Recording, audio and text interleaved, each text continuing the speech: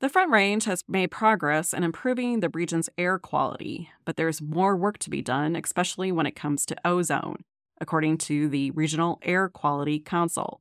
The council says ground-level ozone is the most pressing air quality problem on the Front Range. Ozone is an invisible, odorless pollutant that is caused when emissions from fossil fuel combine in the summer heat. The council says that with the hottest summer days behind us, Colorado's air quality is nearing the national ozone standards set by the Environmental Protection Agency. Even so, the council warns that more needs to be done, for instance, limiting the use of gas-powered lawn and garden equipment. The Denver City Council has approved more than $1.1 million in settlements stemming from how city police handled racial justice protests in the spring and summer of 2020. KGNU's Juanita Hurtado has details. Denver City Council approved the latest settlements yesterday. That brings the city's total in legal bills from those protests to nearly $9.4 million, according to the Denver Post. That could go even higher if the city loses an appeal of a $14 million jury award. The most recent payments covered 5 different settlements. 4 of them are from a lawsuit filed against the city alleging excessive force after police used tear gas, paper balls, and rubber bullets without warning against peaceful demonstrators. The 5th settlement is from a suit by a woman who said she had to have a tooth pulled after being hit by a police projectile. Another city council-approved agreement for $4.7 million settled a class action lawsuit on behalf of 300 people arrested for emergency curfew violations.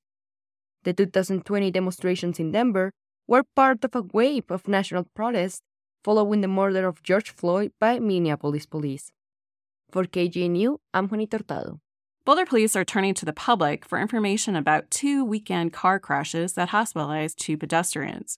One of the crashes happened early Saturday, shortly after midnight. Police say a man driving a 2014 Ford Focus made a U-turn on Broadway, then jumped a curb and hit 2 people on the sidewalk. The victims, an 18-year-old female and a 19-year-old male, were hospitalized but are reportedly in stable condition. The driver of the Ford Focus faces multiple charges, including driving under the influence and vehicular assault. Police are investigating whether that suspect was involved in another crash a few hours earlier when multiple parked cars were hit in the 15th Street and Cascade Avenue area.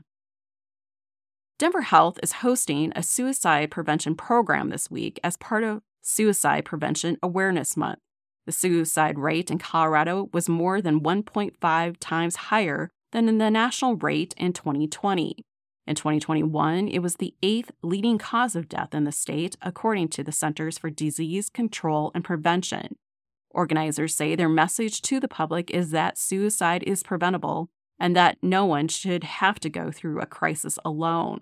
Wednesday's event is set for 11 a.m. in Denver at the outside main entrance to the Federico F. Pena Southwest Family Health Center at 1339 South Federal Boulevard.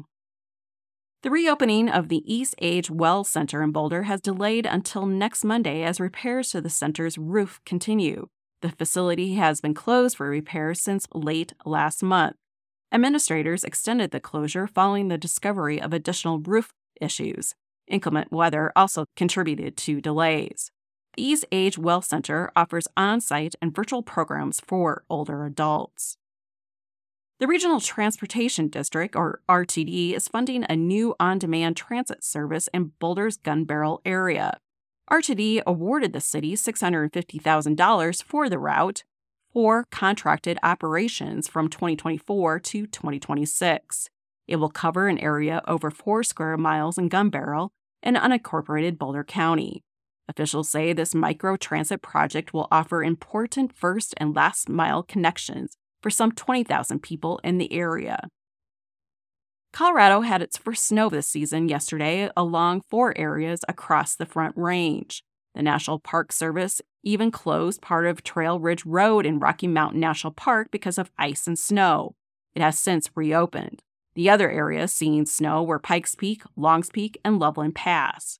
The season's first snowfall was actually a little late this year.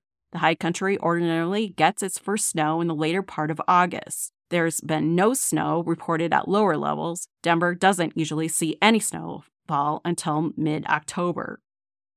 In today's weather outlook, look for patchy fog through the metro area early today, but clearing by mid-morning. We should see sunny skies after that with highs in the mid to upper 70s. In Denver, expect a high temperature of 78. In Boulder, it should reach 74 degrees, 77 in Fort Collins, and a bit cooler in Netherland with a high of 62 degrees. For KGNU, I'm Stacey Johnson.